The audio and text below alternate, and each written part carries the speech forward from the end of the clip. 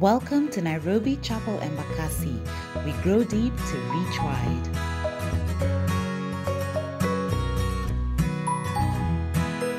James chapter 1, verse 16 to 18. If you're there, say amen. Amen. Don't be deceived, my dear brothers and sisters. Every good and perfect gift is from above, coming down from the Father of the heavenly lights.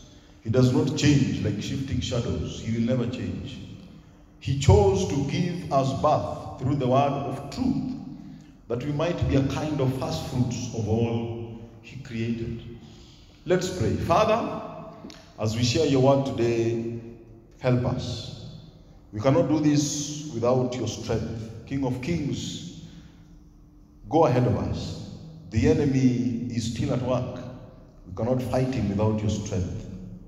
Help us, Jehovah, not only to hear your word, but to do what it asks of us.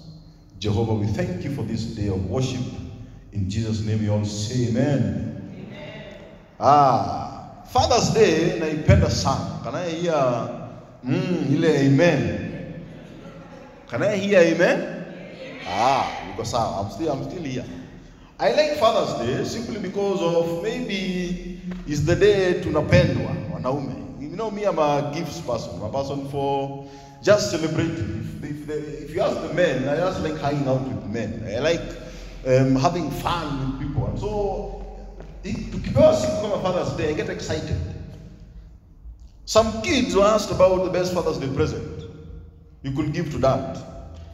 Me, I'm one of those guys, I know what gift I want. How many are like me? You know the gift. And so, exactly. And so you say, this one. The other day I went to Miniso, nikaona kitu kasema sweetie, it's almost 11 months away, so this one. So today, me yangu ni inajulikana. So, Nora H2 said, I think the best gift that I can get dad is to tell him to buy something for me. That's the gift I can give dad. She's 2. So tukamwelewa. If you're 30 na unaongea hivyo bado, there's a problem. Betty H4 alisema tu daddy anapenda njugu. So njugu tu. Let's buy for him njugu. Father's Day. Father's Day njugu. Yay.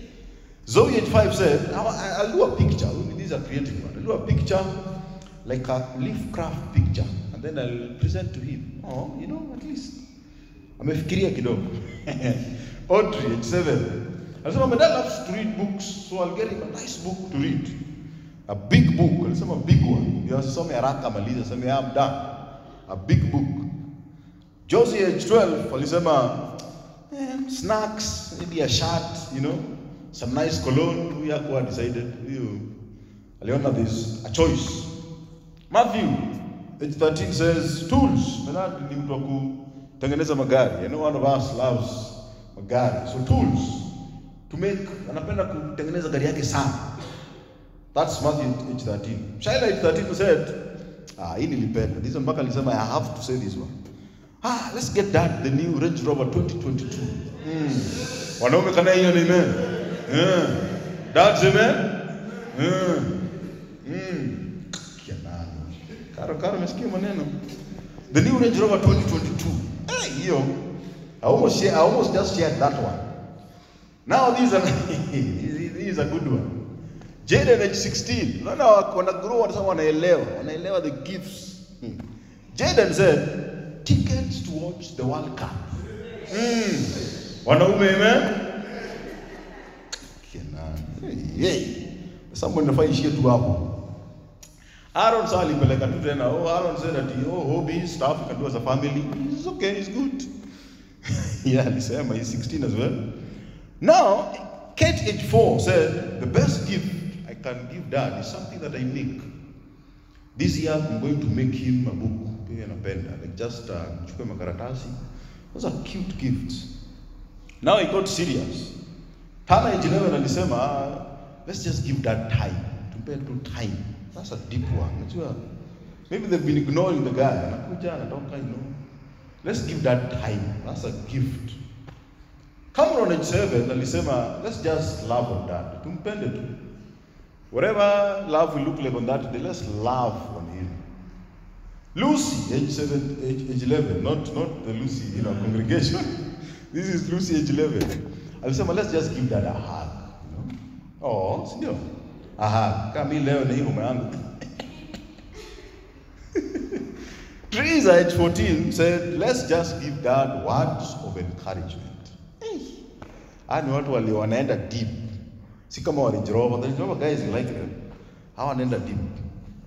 Guys, one of the things that I think the most powerful things that in society today, one of the most powerful things we can do is appreciate fathers. But it is very difficult because some of the examples you've seen are very difficult to pick from. Some of the fathers in our lives, Ninoma. And so today I just want us to talk about the appreciation of fatherhood. And I know this is a difficult topic for some of us. And so my prayer is that we would understand that this is what God has asked us to do. It is not easy to appreciate a father that was never there.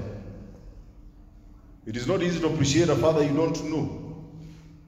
How do I appreciate? Pastor, umerogwa nini? As in, how?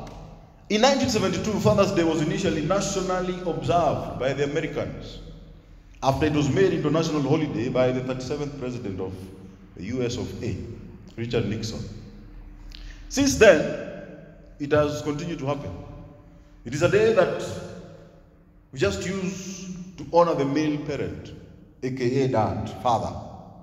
It has a lot of history, but its counterpart, the Mother's Day, is a greater day for some reason. I am not even one to think, yani inafikanga tu and it is automatic. I know exactly what to do, what to buy, what to... But this morning I found myself wondering, should I call Dad? Should I text? Should I buy him the Range Rover? Hey. Kapika, you know? But it is Father's Day. So to the fathers, Happy Father's Day one more time. Can I hear Happy Father's Day? Yo. Many have told me that this day is not easy. They don't like it. There's a friend of mine who told me, Pastor, jua tu hata hiyo siku mi kanisa utaniona. They ignore it with every bit inside of them. They hate it because of the memories it brings. Examples we've received in fatherhood have mostly not been good. And that leads me to the question of the day. Do you think that it is in order that you appreciate fathers? Is it in order? Pastor, I don't know how, I don't know what to do. I never saw the example. So is it in order that you should appreciate them? Should we celebrate them? Should we just appreciate good fathers? What of the bad ones? Should we bash them? Should we ask them to produce their degree certificates on fatherhood?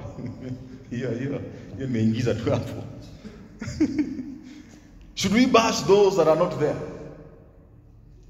What should we do? In answering this question, I believe that we must look not to our society. Because what the society is telling us, I know each one of you here understands. What the society is telling us is very different.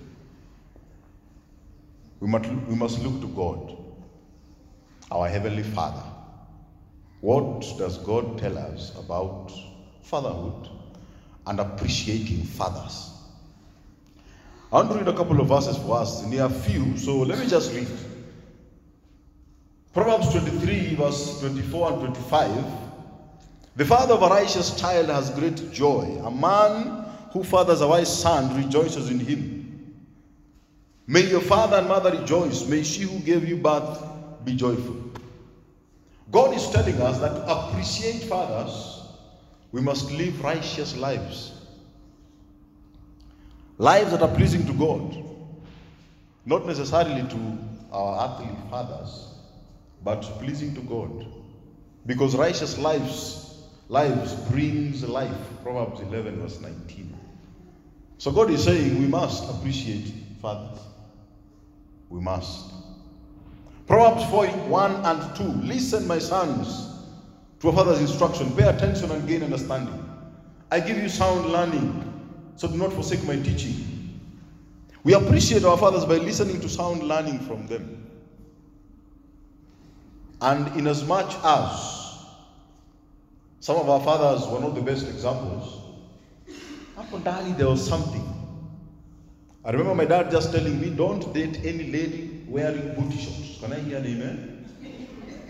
Oh, that's all he told me about dating. Lucy, you're wondering. That's the sound advice he gave me. He was coming from work and saw one of the ladies questioned, I think a booty short. And then he came in so angry and just stood for one of his speeches. My dad loves to speak. So usione mchungaji anapenda kuongea ushangae yeye alitoka wapi? Yeah, there is a place. And he just gave us a speech about ladies wearing booty shorts. Ameona mama fulani, hata haikuwa dada, ni mama. How? And he gave us this long speech. I've never forgotten. So up to date, nikionanga tu booty shorts, I'm like,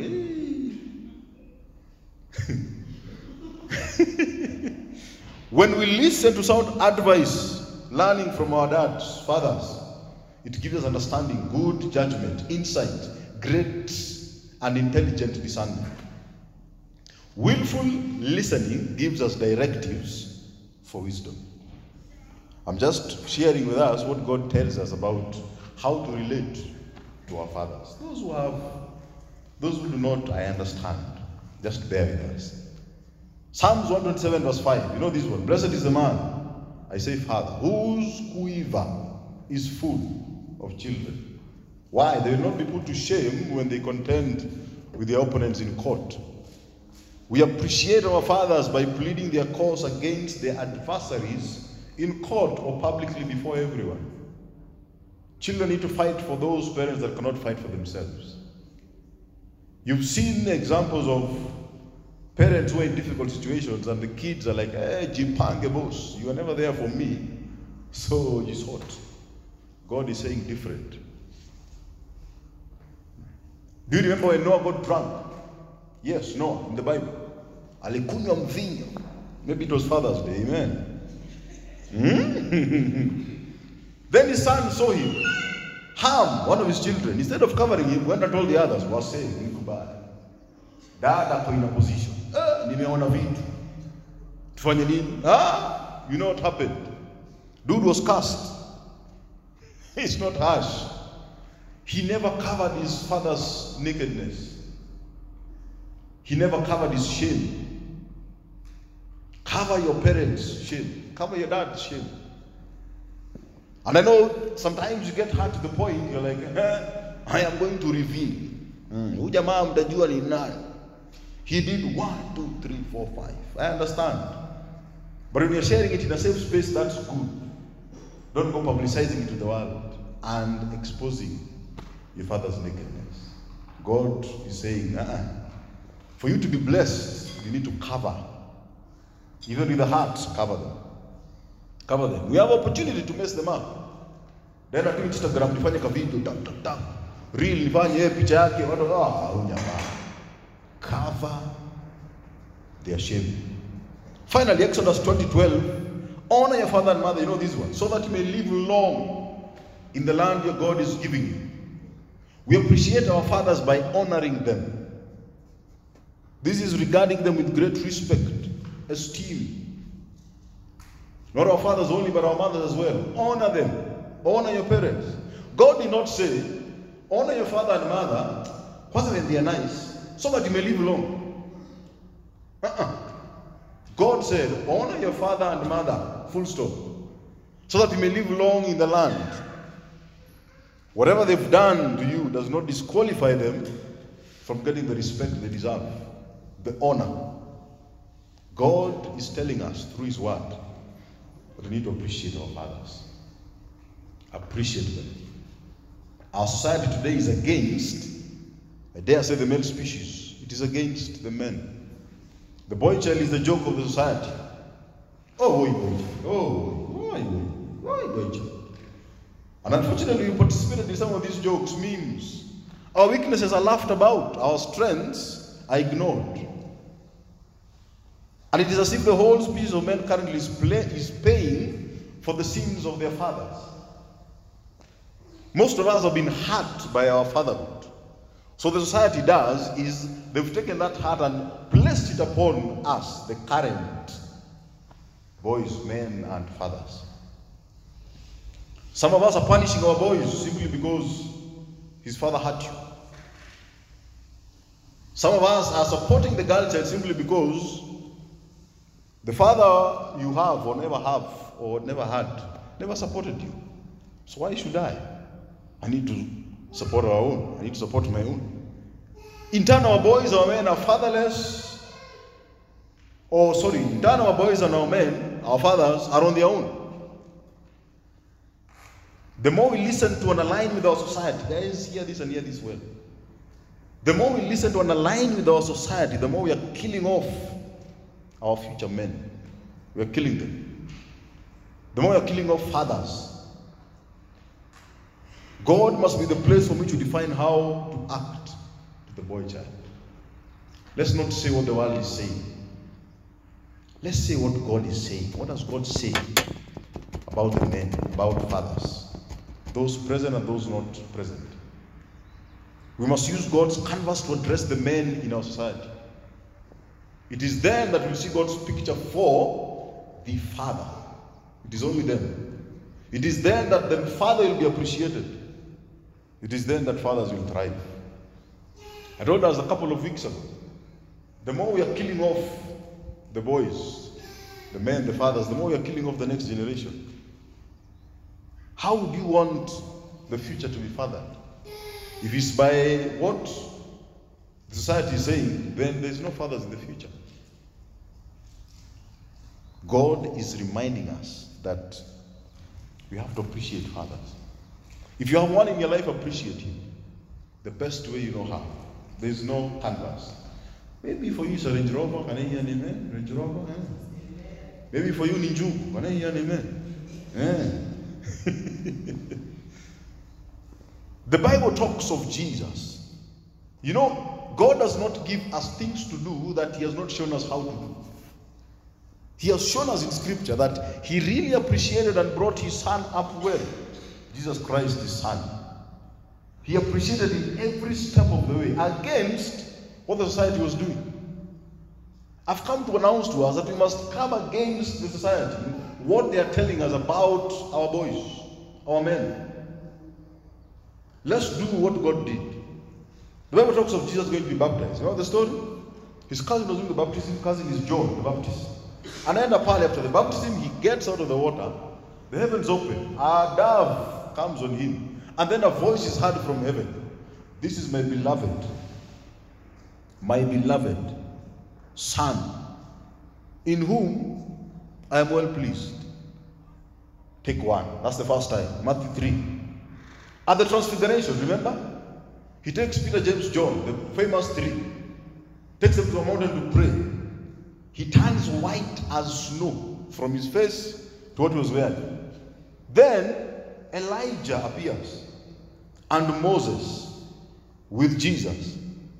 And then Peter is like, boss, once these guys are gone, we need to create a tabernacle, a tent, a memorial of this. Jesus is like, Then a voice from heaven again comes and speaks about Jesus, God the Father. He's saying, this is my beloved son. I am pleased in him. He adds into that, listen to what he tells you. God is showing us how to appreciate the sons. Right before he's crucified, Jesus is almost coming to death. Calls his disciples together. He's talking to them about the end times. He's about how he's going to die, what will happen. And he talks to them about how he wanted the Father to take the cup from him, the cup of suffering. And then he says, Father, instead be glorified. And then a voice again from heaven comes, the voice of God, and says, I have glorified my name, and I will glorify it again. That's John chapter 12. God is showing us how to appreciate. He appreciated Jesus even before he began the ministry. This is his boy. He appreciated him in his ministry. And even before he goes to die on the cross. The only time he rejected Jesus was on the cross, when the sin of the human race was upon Jesus. That's the only time. Leo amabera ako busy. Chana bwana. Jesus is showing us the example. We must follow it. But pastor, pastor. You don't know what my father did? You have no idea how he hurt. How I've never known one. And to that I will ask the question, because I used to be there as well. And I've shared this story before. There's a time in my life I never wanted to see my dad. I was like, boss. And There's a time I thought, okay, sawa, uko sawa umejisort. What appear mimi basi, I'll do my thing. I think this world, I'm supposed to be by myself. And then as I started knowing this God, as he started calling me to his house, kuna vitu zilianza kuingia into my heart. All of a sudden, I was sensing questions like, okay, do you believe God, I, Jehovah, Abba Father, made a mistake with the Father that I gave you? And I was like, wacha nirudi hapo, siko sure. God never makes mistakes. Never. Let me repeat that. God does not make mistakes. And so I had to come to the realization that God never made a mistake with my father. There is a reason he chose you for me. Let me ask another question. Do you think God made a mistake in not allowing you to have an earthly father? Those of us, I share the stories about the orphans in our midst and the guys who are dumped. Do you think God made a mistake? No. I don't believe so. And if it's too hard a question, then let me ask this. Have you been entirely good throughout your life? If Pastor angesimamishwa hapa, and I have a history. All of us have histories, amen? Can I hear an amen? Amen. Oh, thank you. All of us have a history. All of us have things that we've done in our lives. And so who amongst us here today has been good throughout their lives? Who has been perfect like Jesus? Hauna spot. Okay. And, okay, so how has God treated you in regards to how you've lived your life? How? How has he treated you? In regards to the mistakes you make every now and then, how does the Father, the creator of the universe, treat you? How? Hii wiki mazee gossip imekuwa tu sakaja. Degree. What amepost zao? Mine is my 2030 picture, in case you're wondering. How has God treated us in our wrongs? Guys, God demands that we do appreciate fathers. We must appreciate. We must appreciate them. When we appreciate fathers, it means we understand that it is God that gave them to us. It is Jehovah. It is Him. When we appreciate fathers, it means we understand that it is God who made them and allowed us to come through them. And so as we do that, as we appreciate our earthly fathers, whether they are there or not, we appreciate God the Father. And so my prayer to us today, I beg you by the mercies of God to start appreciating fathers. Don't join in to the craziness of our society of killing off the male species. Let's appreciate our fathers. Let's appreciate the men in our lives. Let's appreciate the boy child. When we do, we're intentionally choosing not to be involved in the death sentence the society is putting on them. Now to the fathers. Fathers, amen? Fathers here? Fathers are? Fathers here? Happy Father's Day? Now to the fathers. Hebrews chapter 12, verse 1 to 3. I love this portion of scripture. Hebrews 12, I'll read for us. Therefore, fathers, since we are surrounded by such a great cloud of witnesses. I love this portion. Let us throw off everything that hinders and the sin that so easily entangles. Let us run with perseverance, patience, King James Assembly, the race of fatherhood that is marked out for us. Fixing our eyes on Jesus, the author, the finisher, pioneer, perfecter of our faith. For the joy set before him endured the cross, scorning its shame, despised its shame, and right now is sat down at the right hand of the throne of God. Consider him, this Jesus, who endured such a position from sinners, so that you will not grow weary and lose heart. And so, fathers, the first point is, there are others who've gone ahead of us, and they made it. Can I hear an amen? Abraham made it. Remember Abraham? Abraham was told by God to leave his home, the people he knew, and to go to a land that God will show him. Imagine the conversation. So, sweetie, so now God has told us we need to leave this space. Where are we going? We are going to the land that the Lord will show us. Sweetie, amen?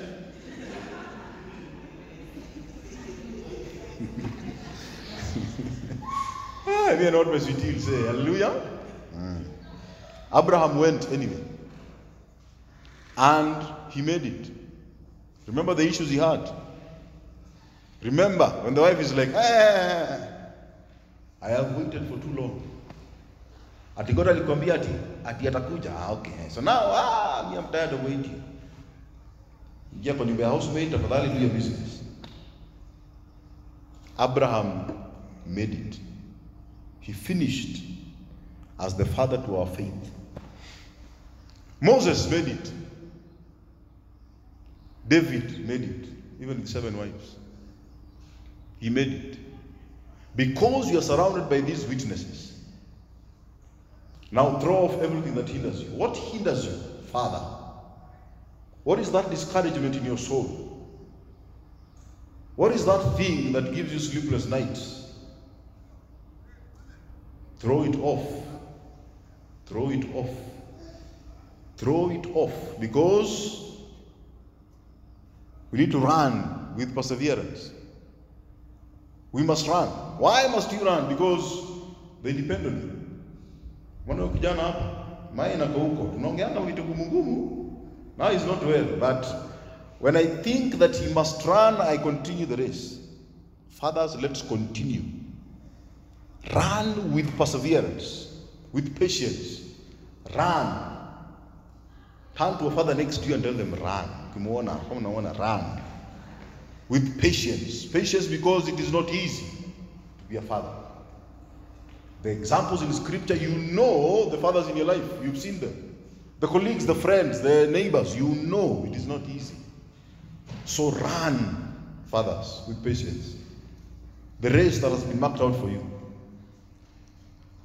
How? Fixing our eyes on Jesus. If you run in your own strength, you'll not make it. Young man, can I hear any man? Young man, go inside, son. Young man, yeah, this one, yeah, no. Young man here?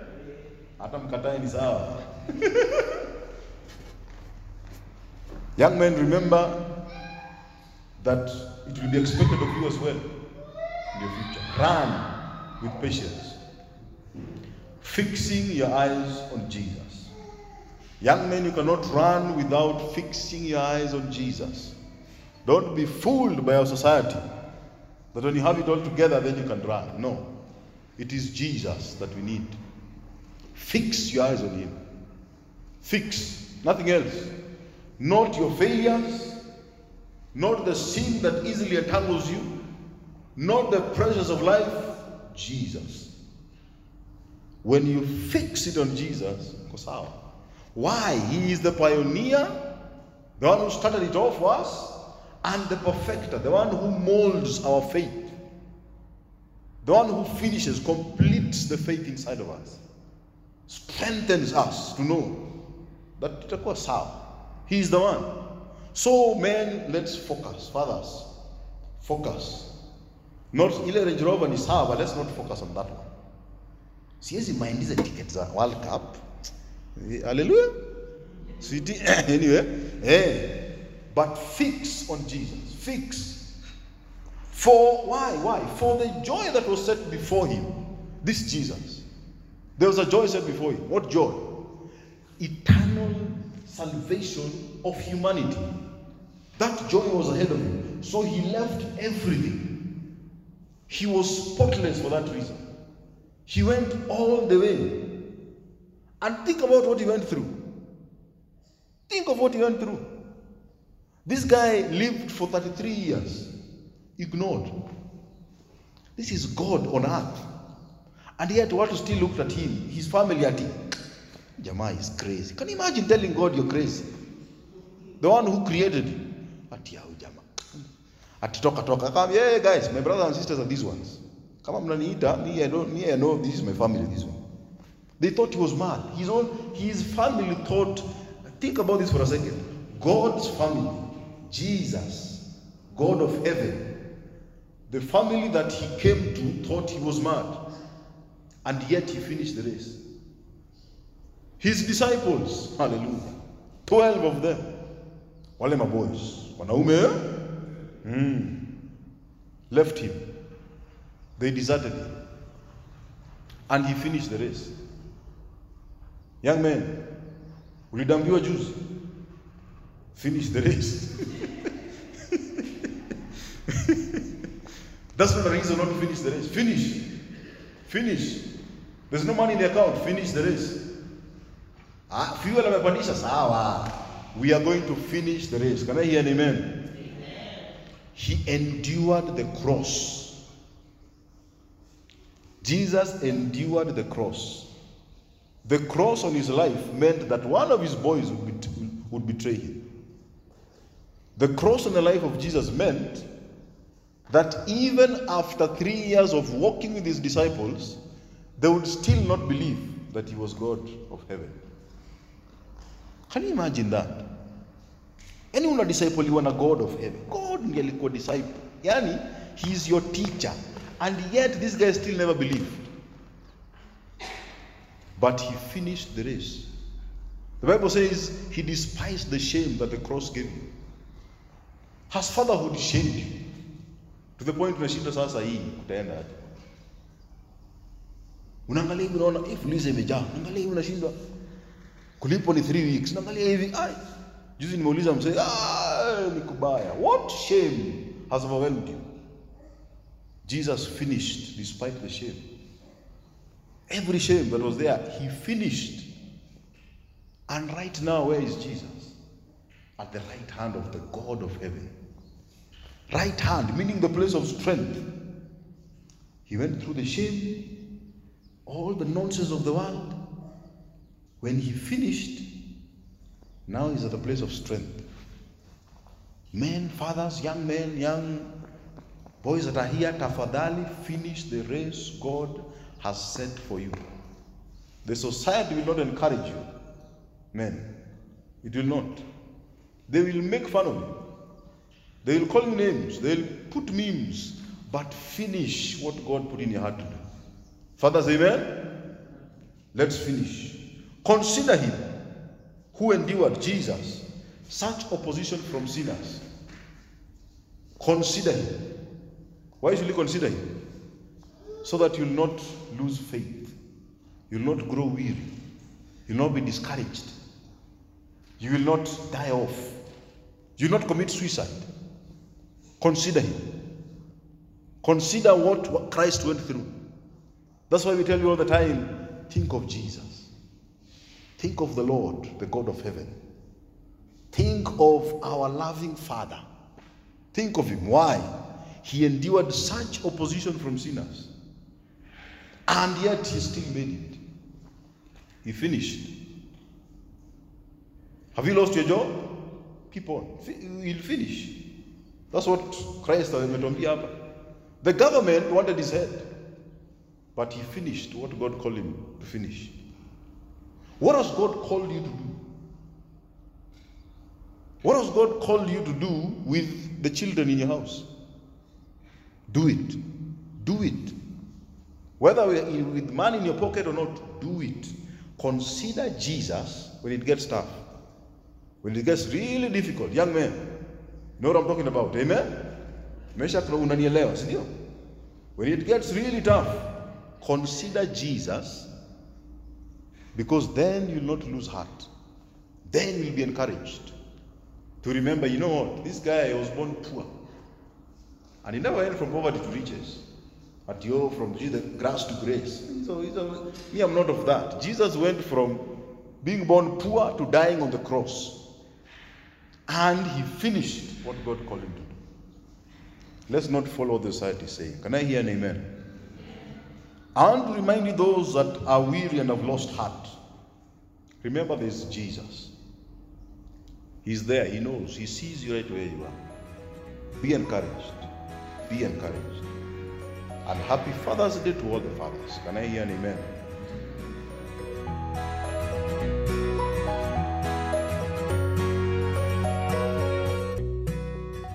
Join us every Sunday from 11 a.m. at Trubani House off Airport North Road. Have a blessed week.